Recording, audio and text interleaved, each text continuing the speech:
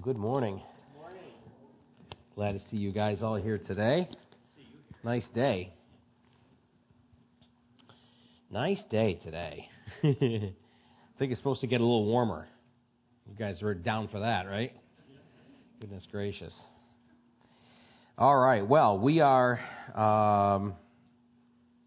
in the book of Numbers today, starting a whole brand new book. And I'm going to do the introduction to it this morning, and then Dad's going to get us going in chapter 2. Let's start with a word of prayer.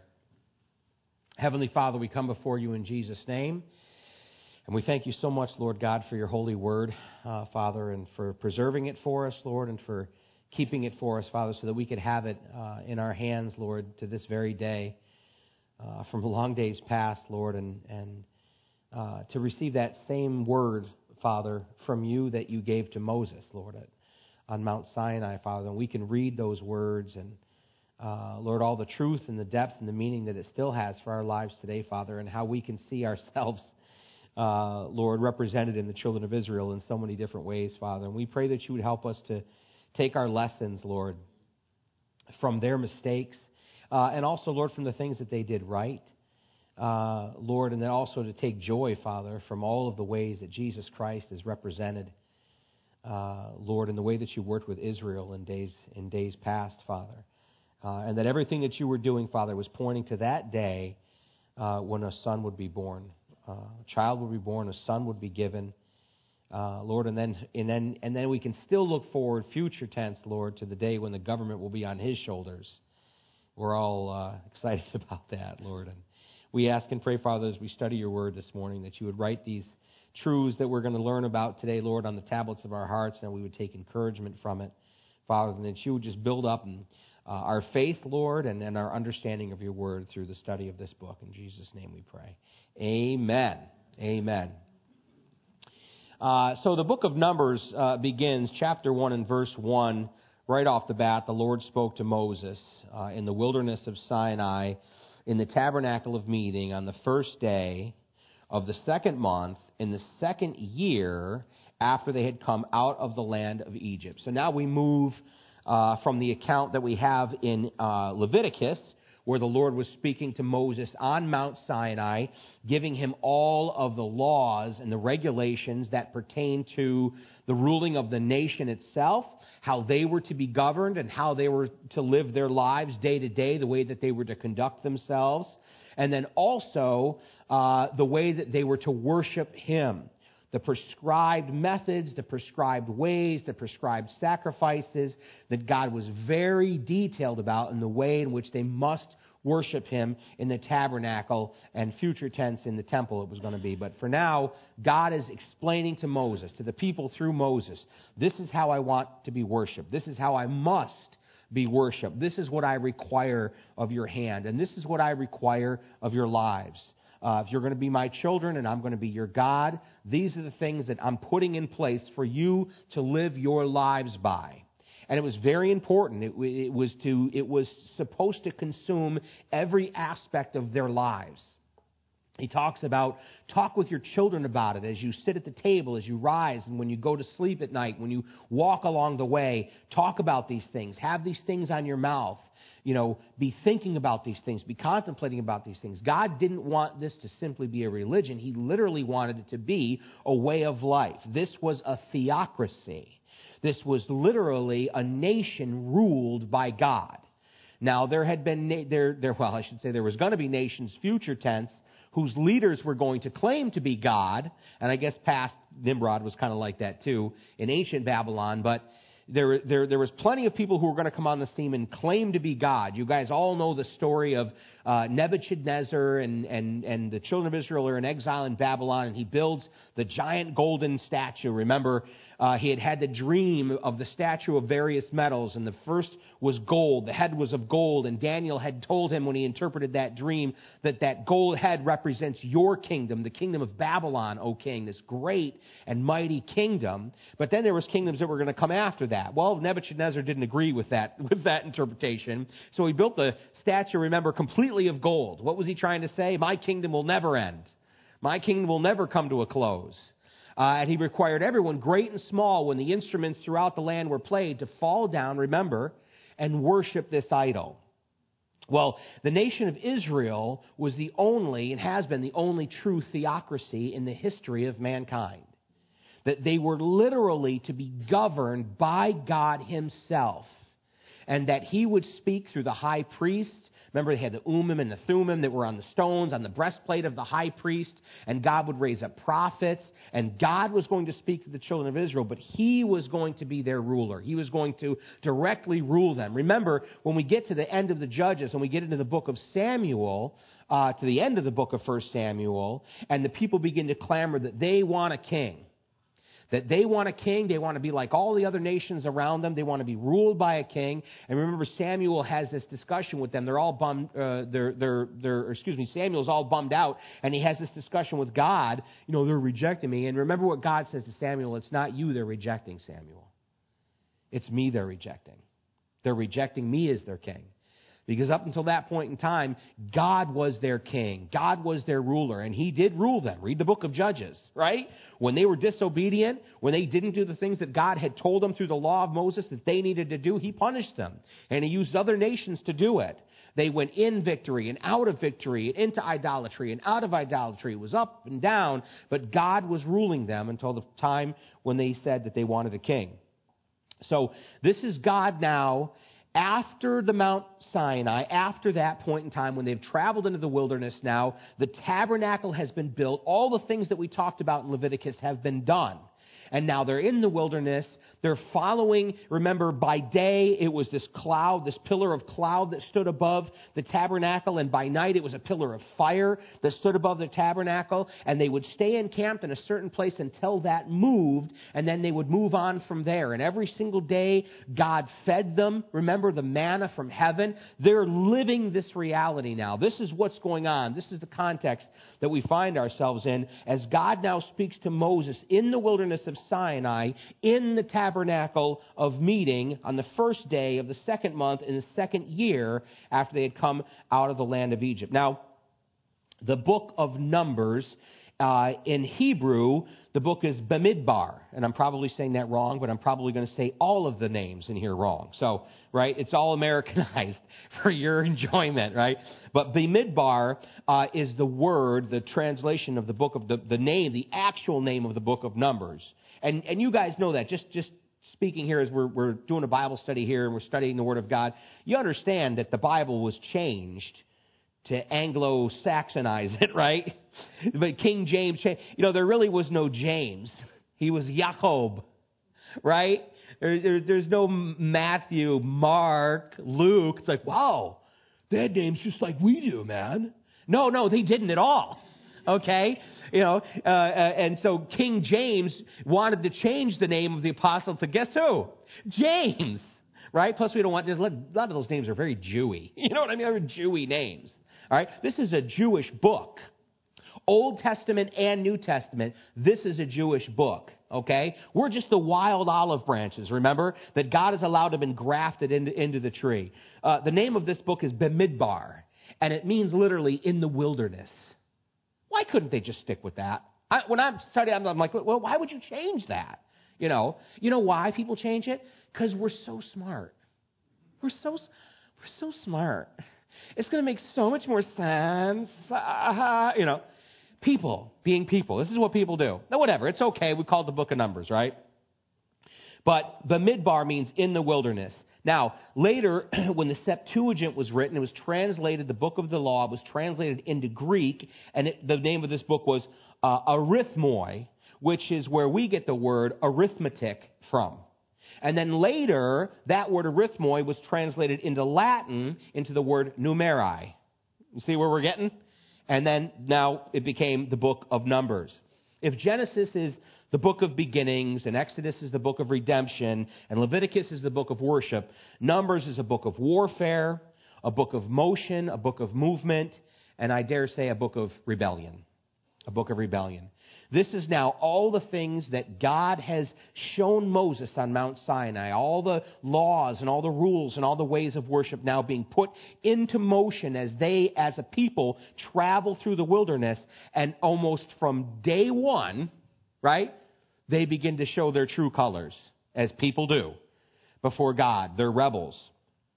The book of Numbers covers a period of 38 years. And I guess the significance of that would be, you guys all know the children of Israel wandered in the desert for 40 years, right? Because they doubted God's promise. They sent 12 spies, remember, into the land, the promised land, and they came back, and 10 of them were freaked out, saying, there's giants in the land, and we were like grasshoppers in our own eyes. We can never defeat this land. Only two brought back a good report. Remember what they said? They are bread for us. I love that. Joshua and Caleb, the only two that said, God has given us this land. Let's go up there and let's take it. But of course, the people listened to the 10 spies who gave a bad report, and they doubted and didn't believe. And so remember God's punishment upon them. God's judgment was, nobody from your generation is going to enter into the promised land. But your children, of whom you said they will be destroyed in our sight, they will enter into the promised land. But none of you will. Now, in the book of Romans, if you want to turn with me to the book of Romans, chapter 15. I'm putting off reading the actual chapter 1 of Numbers as long as... No, I'm kidding. But the book of Romans, chapter 15, and verse 4 says this. For whatever things were written before were written for our learning, that we, through the patience and comfort of the Scriptures, might have hope. 1 Corinthians, if you want to flip there. 1 Corinthians chapter 10. 1 Corinthians chapter 10 and verses 1 through 12 says this. 1 Corinthians 10, 1 through 12.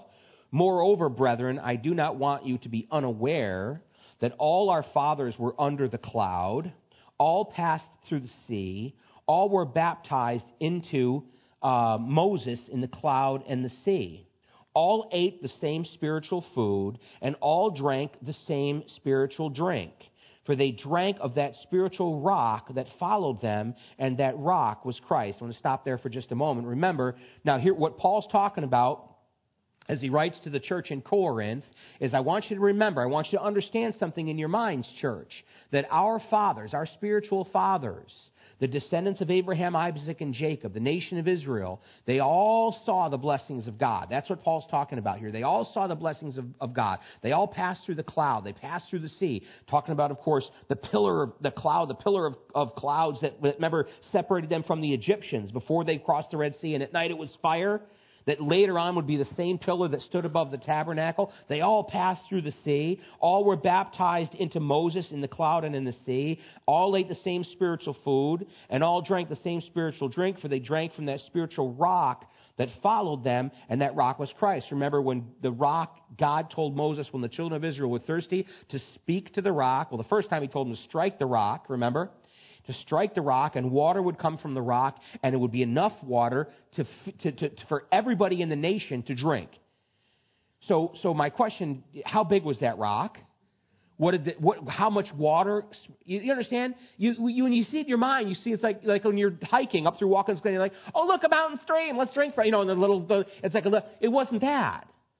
This would have had to have been some massive, like the side of a mountain opened up and created a clear pool of fresh water for the whole nation to drink from. Because we're going to talk about and get into the sheer size of this group of people in a minute. So when we're talking about that rock, and spiritually, remember Jesus also compared himself to the manna. He said, I am the manna, the bread come down from heaven. And of course, he was speaking spiritually to them. That bread, it was a representation of me. It was a representation of what I was going to be to you. I am the bread come down from heaven. I'm all the sustenance you need, is what Jesus was saying. Forget about the religion and forget about all the traditions and all the things. What you need is me. I'm the bread of your life. And moreover, the Bible says that Jesus was the rock that followed him around in the day. Jesus didn't really turn into a rock. Okay? This, again, was a spiritually significant thing that God brought forth water from the rock.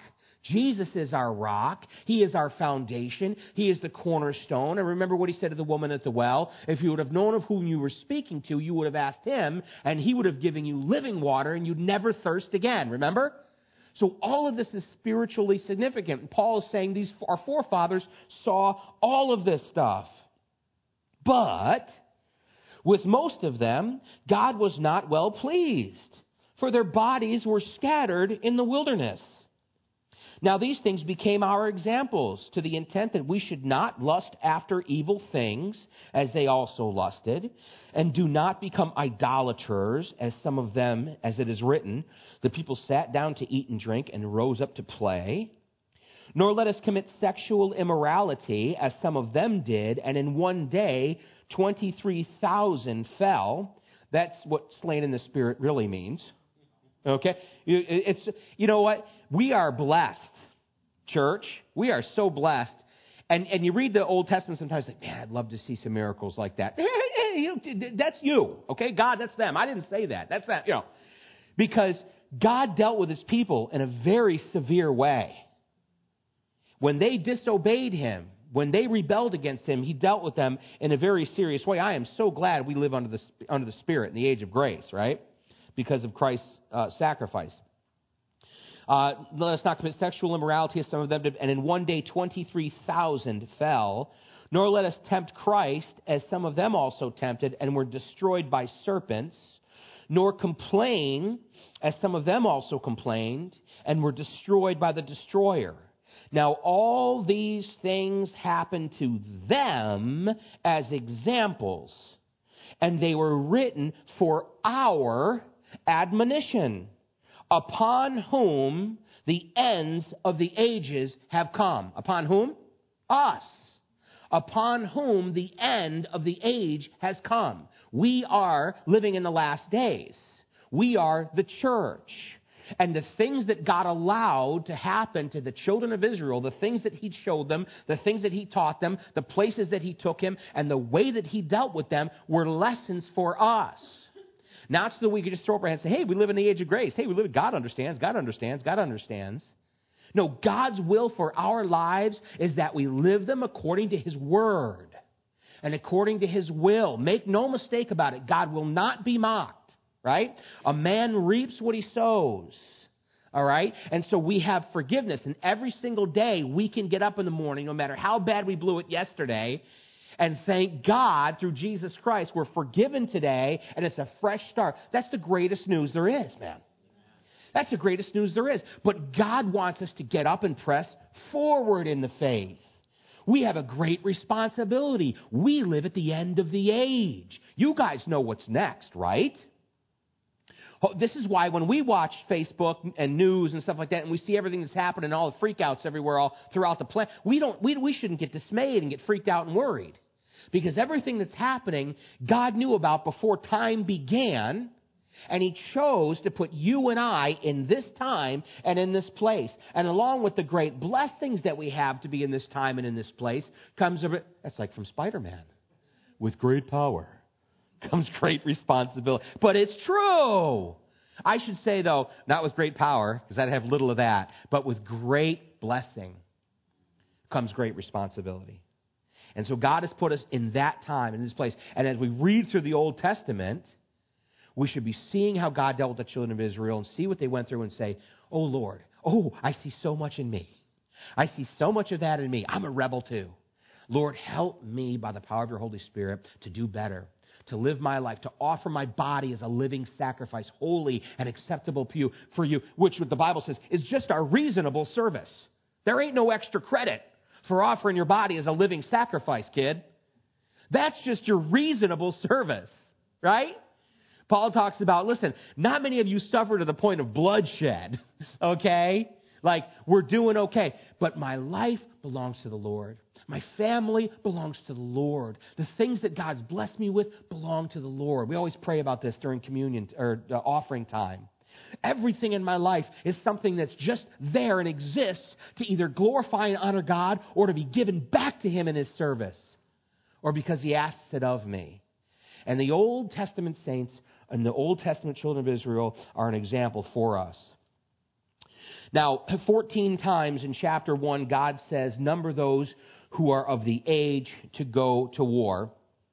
Verse 2 of chapter 1, take a census of all the congregation of the children of Israel by their families, by their fathers' houses, according to the number of names, every male individually from 20 years old and above, all who are able to go to war in Israel. You and Aaron shall number them by their armies. And with you there shall be a man from every tribe, each one the head of his father's house. These are the names of the men who shall stand with you. From Reuben, Elizur, the son of Shedeur. From Simeon, Shelemuel, the son of Zurishaddai. From Judah, Nashon, the son of Amminadab. From Issachar, Nathaniel, the son of Zuar. From Zebulun, Eliab, the son of Helon. From the sons of Joseph, from Ephraim, Elishama, the son of Ammihud. From Manasseh, Gamaliel, the son of Peduzur. From Benjamin, Abidan, the son of Gideoni. From Dan, Ahiezer, the son of Ammishaddai. From Asher, Pagiel, the son of Okran. From Gad, Eliasaph, the son of Duel. From Naphtali, Ahira, the son of Enan.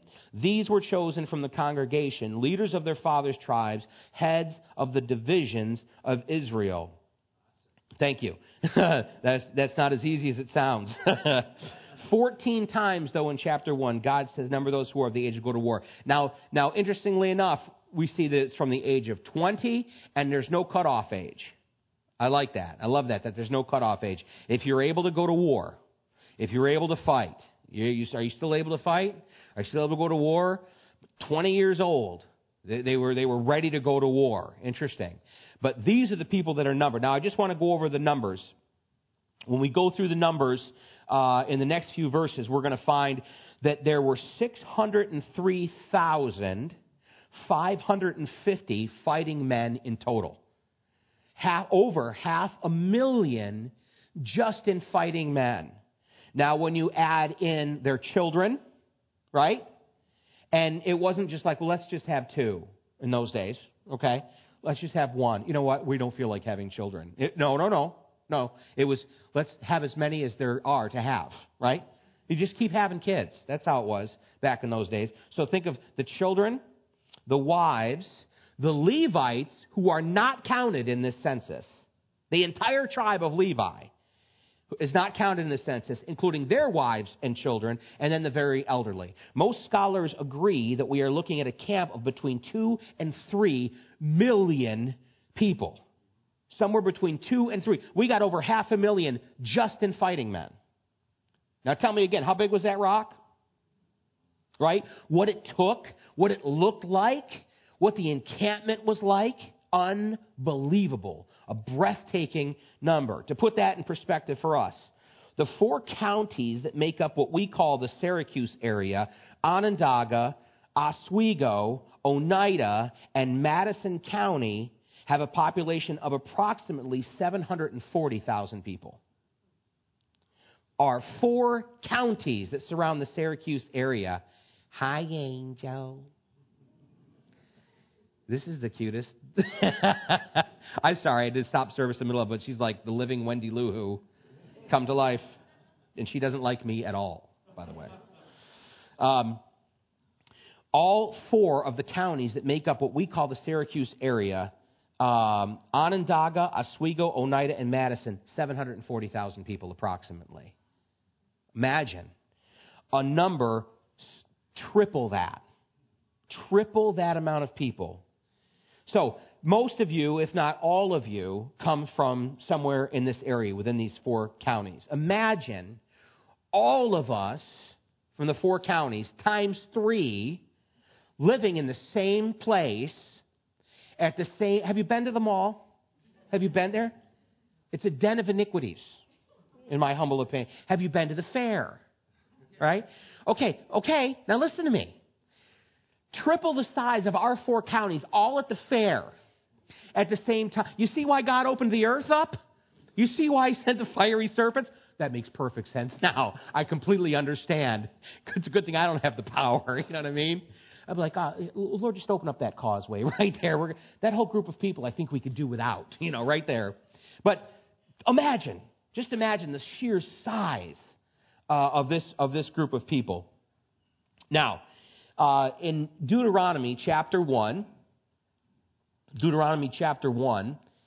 and verses 2 to 3, if you want to turn there. Deuteronomy chapter 1, verses 2 and 3. Listen to what Listen to what the Lord says to Moses. It is 11 days' journey from Horeb by the way of Mount Seir to Kadesh Barnea. Now it came to pass in the 40th year, in the 11th month, that Moses spoke to the children of Israel. And then, of course, God directs Moses to send them on into the promised land under Joshua's leadership. But notice what God says first. It is an 11 days journey from Horeb by the way of Mount Seir, that's Mount Sinai, to Kadesh Barnea, that's the edge of the promised land. It's an 11-day journey. 40 years. Why do you think God points this out? It's an 11 days journey, y'all. 11 days journey. 40 years it took the children of Israel to get there. To me, if you're taking notes, this is God showing his sense of humor, perhaps, or maybe just making a point for you and I. Back to Romans 15:4, that these things were written for our admonition, for our understanding. I would have had him there, God says, in 11 days. I could have had him there in 11 days, give or take. 40 years. You know why? They did it their way. Right? You know the Frank Sinatra song? I'm sorry, I just butchered it. I apologize from the bottom of my heart. You know, I did it my... And as you sing that song, oh, yeah. No, that's not good. That's not going to be good for anybody. That's not going to be good for anybody. God has not called you and I to do it our way. God has called us to serve him and to do it his way. His way. It's not a suggestion. Now, listen, God is so understanding. He's so loving. He's so gracious. I'm so glad he still doesn't send fire. First of all, I hate snakes. Okay? I would die before they even bit me. I kid you not. I see a horde of snakes coming across the field for me. The sword's in my gut before they get to me. I'll take it. No, thank you. But I get it. I understand it. My God has never stung me with a snake or opened up the earth. You know, you ever having those times of prayer when you've blown it big time? And, you know, those hours of self-loathing at 2, 3 in the morning, or whether it's, for me, a Sunday morning before church, I'm so aware of how unworthy I am, of how wicked my heart is. And God sees every last disgusting detail of my heart and loves me just the same and accepts me and receives me as a son and has sealed me with the Spirit for the day of redemption. Wow. Amazing how that is. But God wants us to do it his way. You ever wonder when you're having your time alone with the Lord, or when you're just thinking alone with your thoughts, where would I be? What would I be doing? And there's a couple of different ways. Mom's shaking her head, which tells me that she's thinking it without Jesus, right? You think of that. See, I grew up in the church. I grew up in the faith. I already know where I'd be without Jesus. Jail or dead. They're one of the two, right? I'd be in a bad way. There's no way. But I always think to myself, having grown up in the church, having known about these things since the time I was a little guy, where would I be if I had always done things God's way? If I'd always done things God's way, what might have been in my life? Now, this is not for us to, I ruined everything. I mean, if I had done everything the right way, I maybe wouldn't be married to Nikki and have my family and all of these things. I have literally no idea. But I often wonder, God, what could have been? What might you have done? Now, in my finite understanding and in my wicked mind, I think, well, if I hadn't have screwed up, I never would have met Nikki, so I'm glad I screwed up. And I think God's a little bigger than that. And if God had planned for me to meet and marry Nikki, which I'm sure that he did, that she was to be my wife, he probably could have arranged it somehow. No matter how good I was, and no matter how much I did things the right way, God probably still could have made that happen. And here's the other thing I think about. I knew her when we were kids. I didn't spend any time with her. I was way cooler than she was. She was like 3 years behind. I haven't talked to her, you know what I mean? I was always trying to holler at her sister, who wanted nothing to do with me whatsoever, But I wonder, how might I have been a blessing to her when we were kids even? And might God have even started that relationship from an innocent, childlike standpoint? I mean, who knows? Here's what I do know. It's always better God's way.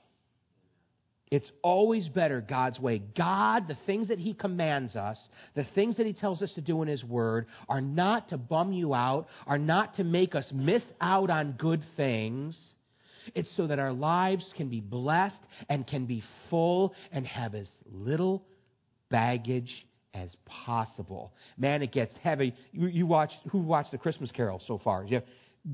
Marley, Jacob Marley, walking around with the chains and the money boxes. You know what I'm saying? You ever feel like that?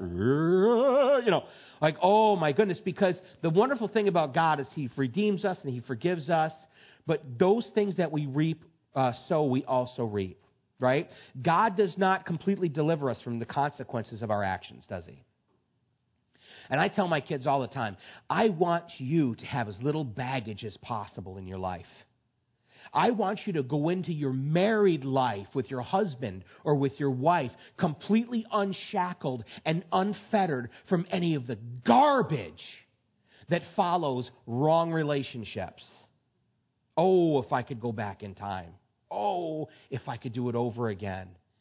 And keep myself only for my wife. And for you youngsters, you don't even know the half, right? You don't even know the half. God's way, God's plan is always better. But grace. Whew. Like every time I think about grace, it shouldn't be like, oh, that's right, grace. No, it should be like, grace. Oh, thank God for His grace. It's so wonderful to have. So, let's see. Well, I was going to, in light of all that I just said, Philippians chapter 3, verses 13 to 14, forgetting those things that are behind, okay, I press toward the goal for the prize of the upward call of God in Jesus Christ. In other words, none of that matters, right? Yesterday doesn't matter. Right now matters. Right now matters. Yesterday is meaningless. Right now matters. What will we choose to do today? Who will we choose to be today? Or more appropriately, whose will we choose to be today? That's the question. That's the great blessing and honor of being a Christian, that every single day I can start out fresh like I'm just coming out of Egypt. There is no golden calf, though there's been some. There is no eating and drink, lots of that, and rising up to play. There is none of that. There's today in Jesus Christ. It's the greatest thing. It's the greatest thing of all time. During their bondage, when things were at their worst and when they were crying out to God for deliverance, the Israelites were prolific in their population growth. They doubled in size every 20 years. From one family, they doubled in size every 20 years. So the time when they left Egypt, they went out as this giant multitude of people. So, here are the numbers by the tribe as we get down into it. And I'm going to just give you the facts here. Let's see. If we start with verse 18, they assembled all the congregation together on the first day of the second month, and they recited their ancestry by families, by their fathers' houses, according to the number of names, from 20 years old and above, each one individually. I bet that took a minute. As the Lord commanded Moses, so he numbered them in the wilderness of Sinai. Now the children of Reuben, Israel's oldest son, their genealogies by their families, by their father's house, according to the number of names, every male individually from 20 years old and above, all who were able to go to war, those who were numbered of the tribe of Reuben, were 46,500. This is how it's going to be for each of the tribes, okay? So I'm just going to give you the facts and figures right now. Reuben, the head of the house of the tribe of Reuben, was Elizur, and his name means God is a rock. 46,500 people. The tribe of Simeon, the head of that tribe, his name was Shelumiel, and his name means friend of God, or God is salvation. And their tribe had 59,300 people. From the tribe of Judah, the head of that family was Nashon, And his name, interestingly, means a diviner, or more appropriately, one who interprets. One who interprets. And their tribe, 74,600 fighting men. The tribe of Issachar, Nethanel, and his name means God the Giver. God the Giver, and their tribe had 54,400 fighting men. From the tribe of Zebulun, Eliab, and his name means God is Father. And from their tribe, 57,400. From the tribe of Ephraim, Elishama, his name means God hears. And their tribe had 40,500 fighting men. From the tribe of Manasseh, Gamaliel, the head of the family, and his name means God rewards. And from their tribe, 32,200 fighting men. From the tribe of Benjamin, Abidan, and his name means my father is judge.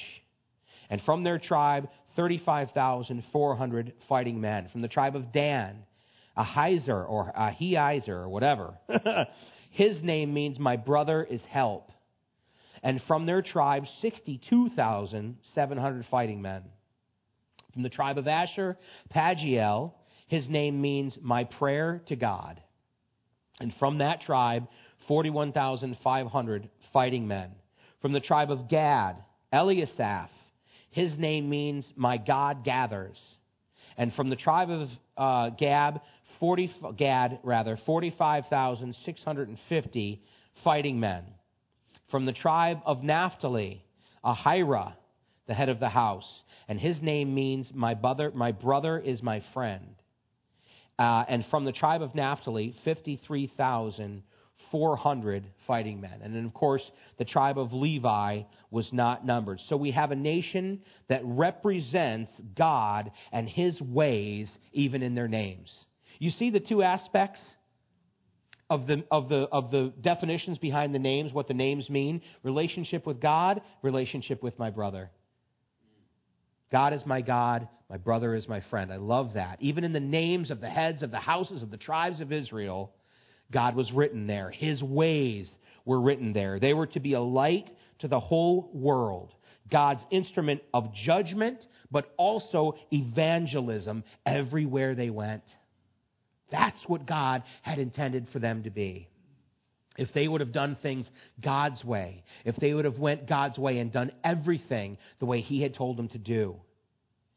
God's plan for them was to be an instrument of judgment, but also of evangelism. In the book of Exodus chapter 6 and verse 7, God makes this amazing statement. He says, I will take you as my people, and I will be your God.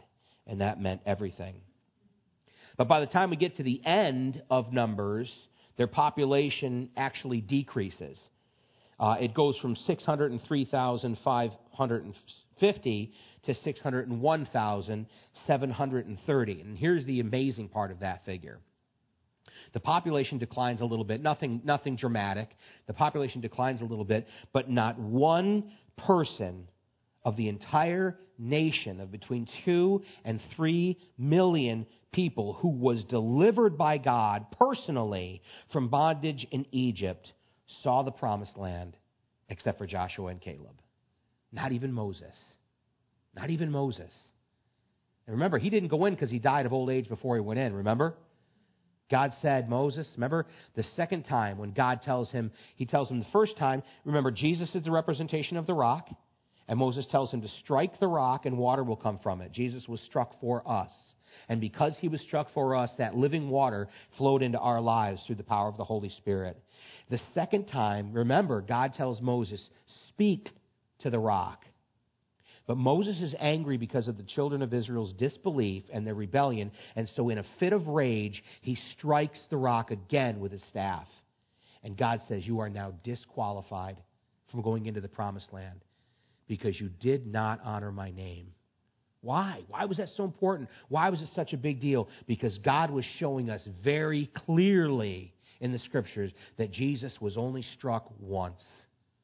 And now we have but to ask. We have but to ask for the Holy Spirit to fill our hearts, to fill our lives, to refresh us. He never need be struck and never will be struck again. And because Moses was disobedient to what God was trying to show you and I, he had to be disciplined for it. And so God said, you're not going to... Can you imagine poor Mo?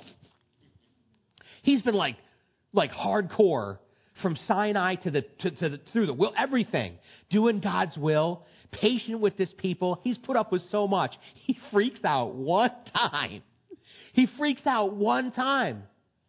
God says, my name will be hallowed. Moses, I love you. Moses was God's friend. Remember, he says, I speak to Moses as a man speaks to his friend face to face. He loved Moses. But Moses, my name has to be hallowed. And you disobeyed and misrepresented my voice to the people, and you can't go into the promised land. Now, that's a scary verse for a preacher. I'll tell you that right now. You misrepresented my word, and you can't go into the promised land. Yikes. That's why we try to stick with the Bible, here. You know what I'm saying? Get to the gates and be like, listen, I got some bad news. God's bigger than that. His grace is abundant and amazing, but it definitely makes you think about that. Okay, it's 10:04. Let me just get to verse 47. We're going to read down through the end. Okay. But the Levites were not numbered among them by their father's tribe, for the Lord had spoken to Moses, saying, only the tribe of Levi you shall not number, nor take a census of them among the children of Israel, but you shall appoint the Levites over the tabernacle of the testimony, over all its furnishings, and over all things that belong to it. They shall carry the tabernacle and all its furnishings. They shall attend to it and camp around the tabernacle. And when the tabernacle is to go forward, the Levites shall take it down. And when the tabernacle is to be set up, the Levites shall set it up. The outsider who comes near shall be put to death. Pretty adamant. Levites only. The children of Israel shall pitch their tents, everyone by his own camp, everyone by his own standard, according to their families.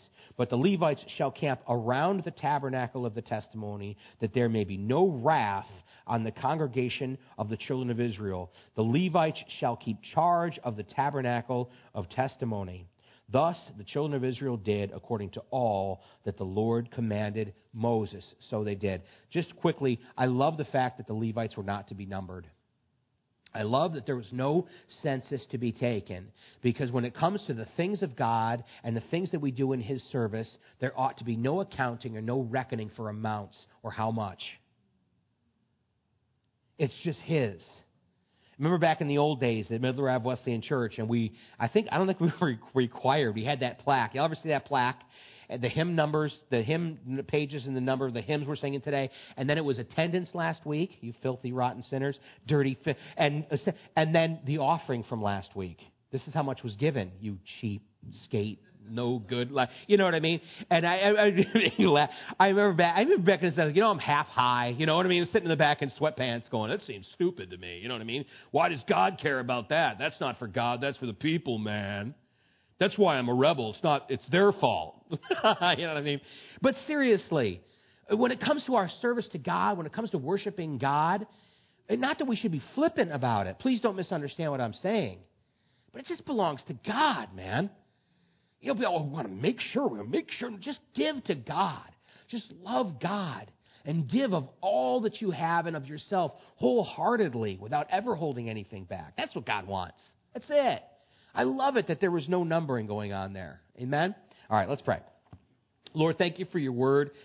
Lord, we pray and ask that you would continue to help us get through this book, Father, to instruct us and teach us from it. Lord, we pray that we would be able to pull out just gems after gems after gems, Lord, of truth and knowledge and understanding and the picture of Jesus Christ that you were painting for the children of Israel way back then, Father, that we would see it clearly and be blessed by it, be built up and edified by it, Lord, and it would strengthen our faith and our understanding of your word in Jesus' name. And I pray, Lord, that you would be with all my brothers and sisters this week as they head into the holiday, Lord. I pray that you would watch over them and protect them. I pray, Father, that you would be with them wherever they go, Lord, and that you would help them to be a light that shines in the darkness, Lord, that they would be salt, Lord, and everything that they say to their relatives and to their friends, Lord, would be seasoned with grace and mercy and love and also with truth, Father. In Jesus' name we pray. Amen. Amen. Thanks, everybody. Merry Christmas.